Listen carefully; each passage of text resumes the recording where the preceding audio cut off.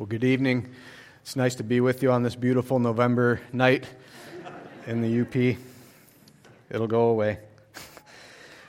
We're going to continue in the Gospel of Luke and go back over just a portion of the last reading. The message tonight will be from Luke chapter 23, verses 44 through 47. It says, "It was now about noon, and darkness came over the whole land until 3 p.m, while the sunlights failed. And the curtain of the temple was torn in two. Then Jesus, crying with a loud voice, said, 'Father, into your hands I commend my spirit.' Having said this, he breathed his last. When the centurion saw what had taken place, he praised God and said, 'Certainly this man was innocent.'" There's 3 very short verses that are packed with a whole lot of significance. And so instead of taking several hours to unpack all of it, you could really spend a lifetime in just those 3 verses. We're going to focus in on just one particular point. We could discuss things like how 3 days of darkness preceded the first Passover and Israel's exodus from Egypt, and how now 3 hours of darkness would precede the death of the Lamb of God for the sins of the world. We could talk for a long time about the curtain of the temple being torn in two from top to bottom, signifying that separation between God and man was now gone in Christ Jesus. We could talk about his last words, "Father, into your hands I commend my spirit," a bedtime prayer used by Jewish children that tells how our Lord and Savior died, confidently, willingly, and victoriously. As you can see, 3 short verses are packed with a whole lot of significance, but what stood out to me and what we're going to focus on this evening is verse 47. We have this Roman centurion, an officer, a commander over 80 to 100 men in the Roman army. And he's charged with watching Jesus and the criminals on either side die. And upon seeing Jesus breathe his last, he praised God. And it's not like this joyful praise of God, but that he exalted God in the highest. And he looked at Jesus and said, "Certainly this man was innocent." What stood out to me in that particular statement is that word innocent. It literally means not guilty. The prefix in, not, and nascent, guilty. It means not guilty. We know it as a legal term that we might see in a court of law. Humans have come up with all kinds of systems of justice throughout the ages to determine whether or not a person is guilty of a crime. In our legal system, we have what are called burden of proof standards. And so for various situations, working from the lowest level up, we have reasonable suspicion. You might be familiar with these terms. Probable cause, a preponderance of the evidence, meaning it's more likely than not that you committed a crime. Clear and convincing evidence. And then on top of that list, if one of us was to go to a trial before a jury of our peers and were charged with a crime, that jury would need to find guilt beyond a reasonable doubt in order to convict someone. It's the highest burden of proof that there is, maybe in any system that the world has ever known. If one juror has any reasonable doubt, there is no conviction. It's a very, very high standard.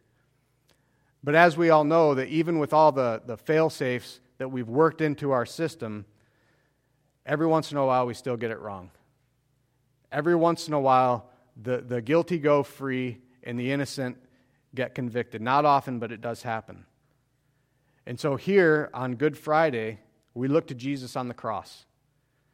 Factually, truly, and eternally innocent. The centurion knew it.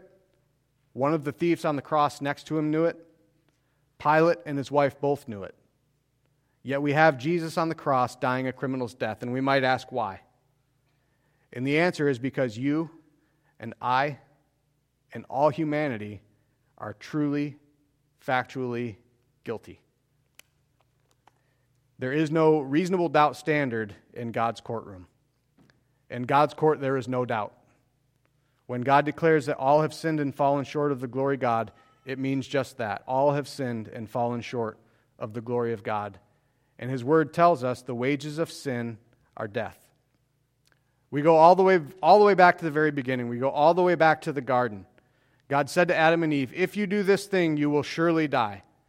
And if you know the story, we know that a tempter, that serpent, came into the scene, and as he always has. Did God really say that? Surely God didn't say that. You won't surely die.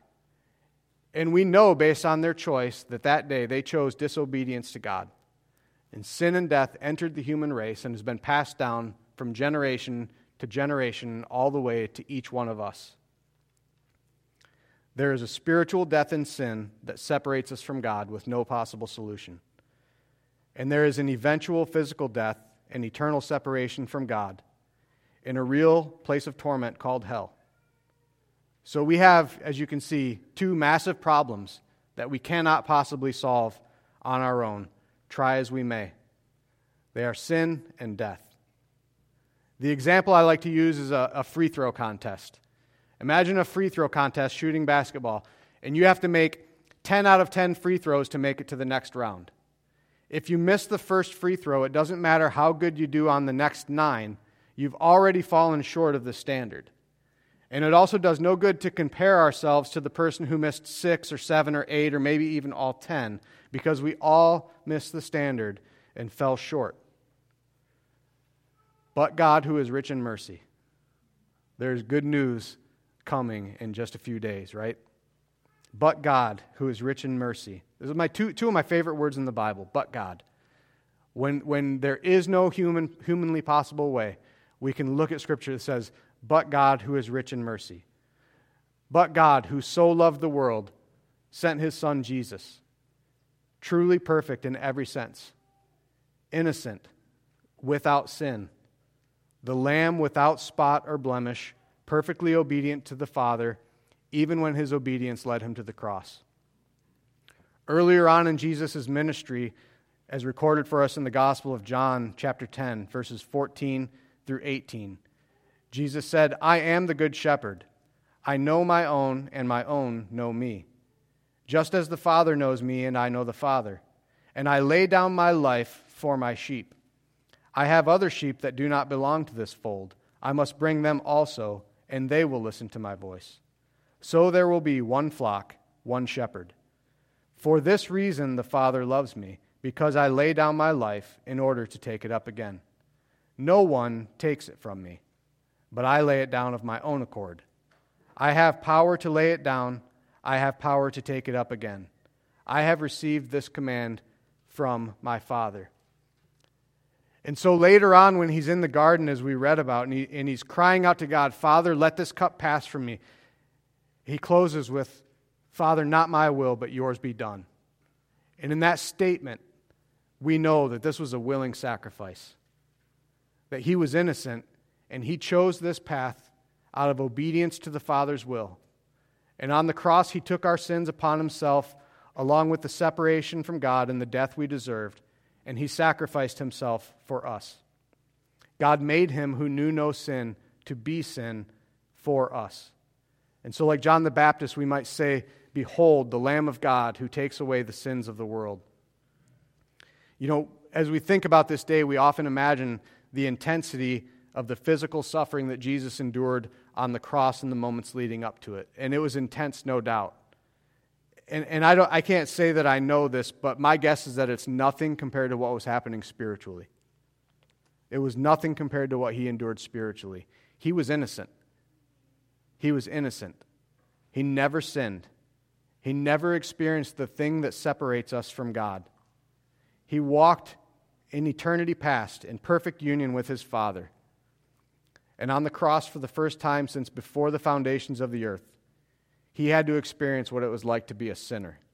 Not the fleeting pleasures of sin, only the pain. And not because he sinned, but because we've sinned. The nails that we were given, that maybe if you want to grab it and put it in your hand right now and think about it.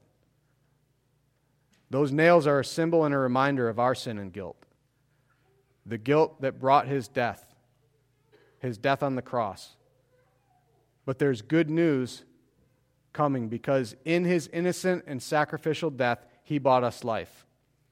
God's perfect plan to be just and the justifier of those who place their faith in Jesus came to pass on the cross. And we see God's justice, his wrath, his righteousness poured out right alongside of his perfect love, his mercy, and his forgiveness for sinners. All of those things together in perfect harmony in the sacrifice of Jesus. He paid our ransom on the cross, took the punishment we deserved, bore our sins and the sins of the world, and in doing so, opened up the way for us to be set free from the law of sin and death through faith in Jesus Christ alone. Easter is coming right around the corner. And in just a few days, we're going to celebrate the resurrection. And the kids are going to get dressed up, and the family's going to get dressed up, and you're going to go out and take pictures of them, maybe next to a snowbank to send to your friends downstate and say, look where I live. We're going to paint and hunt for Easter eggs. We're going to make big, huge meals, and those things are all fine and good. But we can't breeze past the sacrifice on the way to the celebration. Let's not allow, in this moment, the anticipation of Sunday to cloud out the seriousness of what happened on Friday on that cross. I want to read Ephesians chapter 2, 1 through 9. It says, "You were dead through the trespasses and sins in which you once lived, following the course of this world, following the ruler of the power of the air, the spirit that is now work among those who are disobedient. All of us once lived among them in the passions of our flesh, following the desires of flesh and senses, and we were by nature children of wrath like everyone else. But God, who is rich in mercy, out of the great love with which He loved us, even when we were dead through trespasses, made us alive together with Christ. By grace you have been saved, and raises us up with Him, and seated us with Him in the heavenly places in Christ Jesus, so that in the ages to come He might show the immeasurable riches of His grace and kindness toward us in Christ Jesus. For by grace you have been saved through faith, and this not of your own doing. It is the gift of God, not the result of works, so that no one may boast." The sacrifice holds a special significance. Stories of sacrifice resonate with us. I was thinking of the movie Saving Private Ryan. If you've seen that, it's a story of a last surviving child of a family of, I think, 3 or maybe 4 boys in World War II. The others were killed in action, and so a company of men led by Tom Hanks goes out to rescue Private Ryan, to take him off the front line so that his parents won't lose all of their children. And in the course of going to save Private Ryan, many of them die, including Tom Hanks in the very end, dies. And he tells, as I was talking to Pastor John, this is where the image kind of falls apart a little bit, because Tom Hanks tells him, "Earn this." As I thought about this, Private Ryan really couldn't earn the sacrifice that those men made for him. What he was saying was, live in a way that's worthy of what we've done for you. And I think that's what we see when we look at the sacrifice of Jesus. We see one who laid down everything for us. And there's nothing, we come to the table with nothing to offer but sin and guilt. We could never possibly earn it. Just as the Apostle Paul just wrote. But the Apostle Paul also wrote, "Therefore, live your lives in a manner worthy of the gospel of Jesus Christ," to the church in Philippi. Because of the greatness of the sacrifice, it should stir something up inside of us. It says, "Lord, my desire is to live for you. You have given everything for me. And out of the gratitude for what you've paid, I surrender everything to you." And so tonight, as we look at the cross, hopefully with fresh eyes, and see what He sacrificed for our sins, perhaps we'll look at it and the Lord would stir up a new level of gratitude in our hearts, and a new level of humility at the thought of what He gave for us. Something that we could not overcome on our own. He made a way. Pastor John is going to come up and lead us in the Lord's Supper. And I want to pray, and as I pray, I want to just take a moment and just reflect on what the Lord did for us. And let's pray that maybe as we reflect on that, the Lord would do a transforming work in our hearts so that we don't leave this place the same way that we came in. Father in heaven, Lord, we remember on this holy day the price that you paid for us, Lord. That out of the great love that you have for us and out of your richness and mercy, you sent your Son to accomplish what we could never accomplish, Lord, to overcome our 2 greatest enemies, sin and death. And we thank you for that from the deepest parts of our heart, Lord.